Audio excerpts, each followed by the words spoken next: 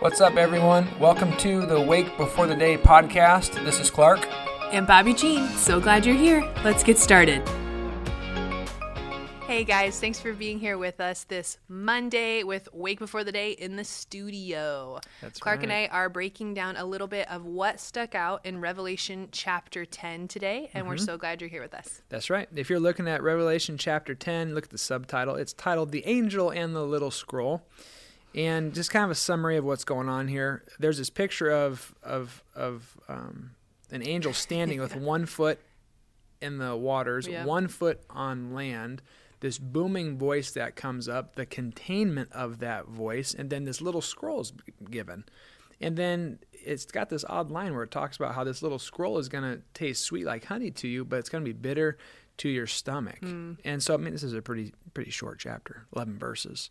We just got down in Mark. We're getting like 76 a day. Yeah. This is 11. This is weak. Right, but I do feel like this is one where you like, if you're reading this, just like, hey, I woke up, it's 5:45. I'm trying to get in my word before my day, and you read this, you're like, little scroll. Revelation 10. What do we do with this? So as we talked about it, here's a couple questions that we asked It's just natural. maybe question. you asked, like, what's up with the little scroll?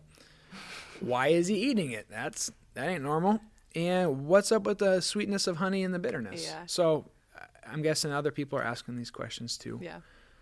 What's the little scroll? I know. Well, other people, I think, align with us, just theologians and commentators, when they talk about the scroll, meaning that it's the Word of God. So actually, we read about another scroll in chapter 5, and we talk about that in the podcast too. And that's actually representing the judgment, right? And so this one, though, references back to different Bible verses in Ezekiel. I think we've read about that in Ezekiel. Where it literally says the next eat this question. scroll. Yeah, it's talking about eating it. Yeah. Anyway, and so the picture, though, that we get from this scroll and then eating it is the same that we get from when Jesus talks about how that man doesn't live by bread alone. Yeah. When he's in the desert, when he's combating Satan, he's actually saying, man doesn't live on bread alone, on every written word. What is it called? He lives by the word of God alone. Yeah. Yeah. And so it's the same kind of mentality Yeah. is showing up here in Revelation chapter 10. And he's taken other imagery from, again, Ezekiel, Daniel, Jeremiah, David, tons of other biblical leaders that talk about like ingesting, digesting, eating God's word and how it's important. So one of the lines that we kind of came to is that as we regularly take in God's word into our own lives, that's when we have the ability, as we intake, to give words of light, words of love, and even hard words of truth. But if we're not taking it in, we're not ingesting it, we're not going to have anything to offer. Right? Well, one of the reasons, before we get there, though, like the why was it sour, was because sometimes, the Word of God is sweet, and we read it, and, it's about how much we're loved and how Jesus came to die for us. But really, the Word of God can be offensive in a good way, and you can feel judged when you're reading it. And we talk about how, like, maybe that could have been, like, a little bit of the, the tummy ache that came after you read the Word of God. Is like, okay, well, I've done that even when I've been doing scripture reading, and then I think, that doesn't feel good to me. Because when you look back at the letters to the church of Sardis, Laodicea, Philadelphia, Pergamum, all them, like there's a word of judgment and then usually a word of blessing extended too. Or even rebuke too. Yeah, so that's where it's a good message, but it also can be offensive and can be painful at times. Yeah, because then that's a cause for action. That's a cause for change. That's a cause for I need to do something. This is telling me something. I need to change something. And if we remember, God is good. He loves us. We trust. I believe that there's a sovereign God, that this world is not chaotic and spinning on its own, and God's reacting to what's happening. Then I'm going to trust His word. I'm going to trust that He knows what's best. And so when He gives us instruction, direction, I think... Right, even if it doesn't feel good.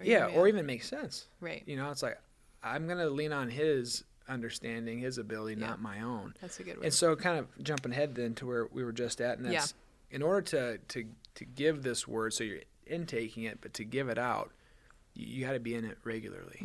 You can't give something you don't got. Yeah, I just actually had a conversation, maybe not just actually, quite a while ago with somebody that I love, and this topic of just daily Bible reading came up. And my comment was something that you've heard Pastor Ken say, and we've probably heard quite a few times at Emmanuel, is we want to have some intake of the daily word, so that way we can have output for blessing and for, a fresh word, for Holy Spirit to maybe potentially use that word for someone else on a daily basis. And so if we don't have intake, then what's coming out of us is just us. Yeah, it's just me. You're getting me. It's just Bob. And so what's kind of like an eyebrow raiser in that is, like, you might want to get me from like 7:45 to 8:15, but like for sure by 8:15, like you don't want to have me, because like my true self, my my sarcasm, my anger, my entitlement, like those things are going to come out. Clark and I joke sometimes because it's like Clark's the nice one, so he's the one that's blessing, and Bobby's usually the one that's a little more like, okay. And so Bobby needs to take the word in daily, so that way I have some ability. We all do. We all do. Yeah, but that we should have some ability then to walk in nearness to Holy Spirit and to actually abide. And like some of the things I just quickly wrote down is, when I'm ingesting and digesting the word, then I can actually speak blessing and power over people that's not just my own. Like it's actually coming from the written scripture, and it's not just me as their mom doing that. Yeah, for sure. And so with that, there's a huge difference between a blessing that is like Clark and Bobby's words, and then a blessing that actually has substantial weight from Scripture, right? And so we're thinking through some of these examples. So like practically speaking, like, practically what do you mean? speaking. So we're talking about like when we're in confession, when we're having a hard time sleeping, when we're angry, all these different things. Like at nighttime when our kids go to bed, we could just go, "Dear God, bless Kirby. Kirby, be kind and be nice. Amen." That's one thing. But then to go, "The Lord bless you and keep you. The Lord make his face shine on you and be gracious to you. The Lord turn the countenance of his face towards you and give you his peace." That's a whole nother level of weight and power and goodness, because it's just not me. Yeah. It's God's word. And so I don't know what's an example that comes to you when it comes to like taking in God's word and then giving it. It's actually a really funny one before we move on. Like a long time ago, I heard a comedian or someone say, like, I don't just say bless you when I hear someone sneeze. I say God bless you, because I don't have that kind of power. And that's kind of a little bit what is coming to mind right now. Anyway, so you had the example of Kirby in bed, but literally, I mean, what is happening then is, instead of Bobby blessing my daughter, I am stepping in with Holy Spirit and I'm imparting God's blessing on my daughter. And I'm saying, God bless you, Kirby. Yeah. And that's the difference. Yeah. And so another thing that we've talked about just within having specific helpers from the Word of God and specific resources or those kind of things actually comes from Chip Ingram a little bit. And he has this study on spirit warfare. And he says, so much of spirit warfare that we've talked about with Hollywood is, people experiencing things and seeing things. And he goes, that's a small percentage of people that will experience it. Most often, spirit warfare happens in our minds. Yeah. And how we can combat that is that spirit warfare in our minds really, you got me off track. Sorry, you're looking at me. You're attacking specific lies. With precision. With precision. Yeah. And so it's good to know, vague and generalized Bible stories and those kind of things. But what's super helpful when we have spirit warfare in our minds is having specific verses for those challenges. Yeah. So for one, in my life, give us an example. Understanding that my brain and sometimes can carry over the troubles of yesterday into today.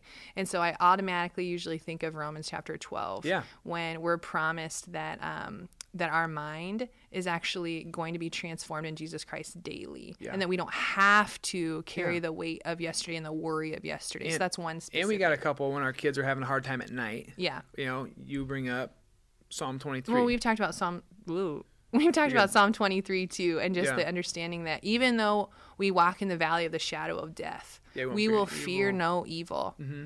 And Kirby will throw in a little line, because you're with me, Jesus. And that's so right. I love that she includes his name. Jesus, you're with me. Your rod and your staff comfort me. And so there's literally been times where, the kids are struggling at night, and we'll get in and we'll say, you say it to me. Kirby, you tell me that. Yep. And as she's saying it, her body will just relax. And then she usually doesn't even make it to the end of the psalm because she's out in peace. She's Asleep. peacefully sleeping. Yeah, The so- other one we're memorizing is Psalm 121. Yeah. So if you're looking for scriptures to memorize, Yeah. Psalm 23, definitely. Romans 12, Galatians 5, the fruit of the Spirit. Yeah. Psalm 121, we like that one because it talks about kind of struggling through the night and day aspect of it too, where Yeah. like, where's my help come from? My help comes from the Lord, the maker of heaven and earth. And he watches over my life. My foot won't slip. The sun won't harm me by day, nor the moon by night. And Right. so again, there's this peace that's given. I guess another one for me when it comes to confession, it's one thing to give Clark's own words and go, yeah, God, I'm sorry. Like, forgive me, God. I'm sorry. Right. Or go, God, would you create in me a new heart, oh God, and renew a steadfast spirit within me? And, you know, you guys don't delight in sacrifices, but a broken spirit and a contrite heart, God, you will not despise. Like, there is weight and beauty there, again, because it's coming from God. Right. And so, you know, as one thing we try to practice too is as we're praying out things, you're always replacing them with good. So like the fruit of the Spirit, trying to memorize that with the kids. Yeah. So yeah, Revelation 10, talking about eating scrolls, honeyness, sweetness, bitterness, ingesting. But at the end of the day, we can't give what we don't have. So if we're intaking God's word, we have something to offer. Yeah. You got any final thoughts, any comments? No, thank you guys for listening. I hope you're encouraged in Revelation chapter 10. I know we are, just breaking it down a little bit. Yeah. And share around your table, share with your kids, share with your spouse, share with your, what am I trying to say? Apartment Complex. Apartment Your home. complex, your, The place you live. yeah. Your resident. Roommate. Your roommate. There you go. Your community. Just share with your community, whether it's family, Social friends. media. Yeah. Share what sticks out to you, and hopefully this is helpful. Yeah. So, all right. God bless you. Thanks for tuning in, and we'll catch up with you next time. The Lord bless you and keep you. The Lord make his face shine on you and be gracious to you. The Lord turn his countenance toward you and give you his peace. Have a great day.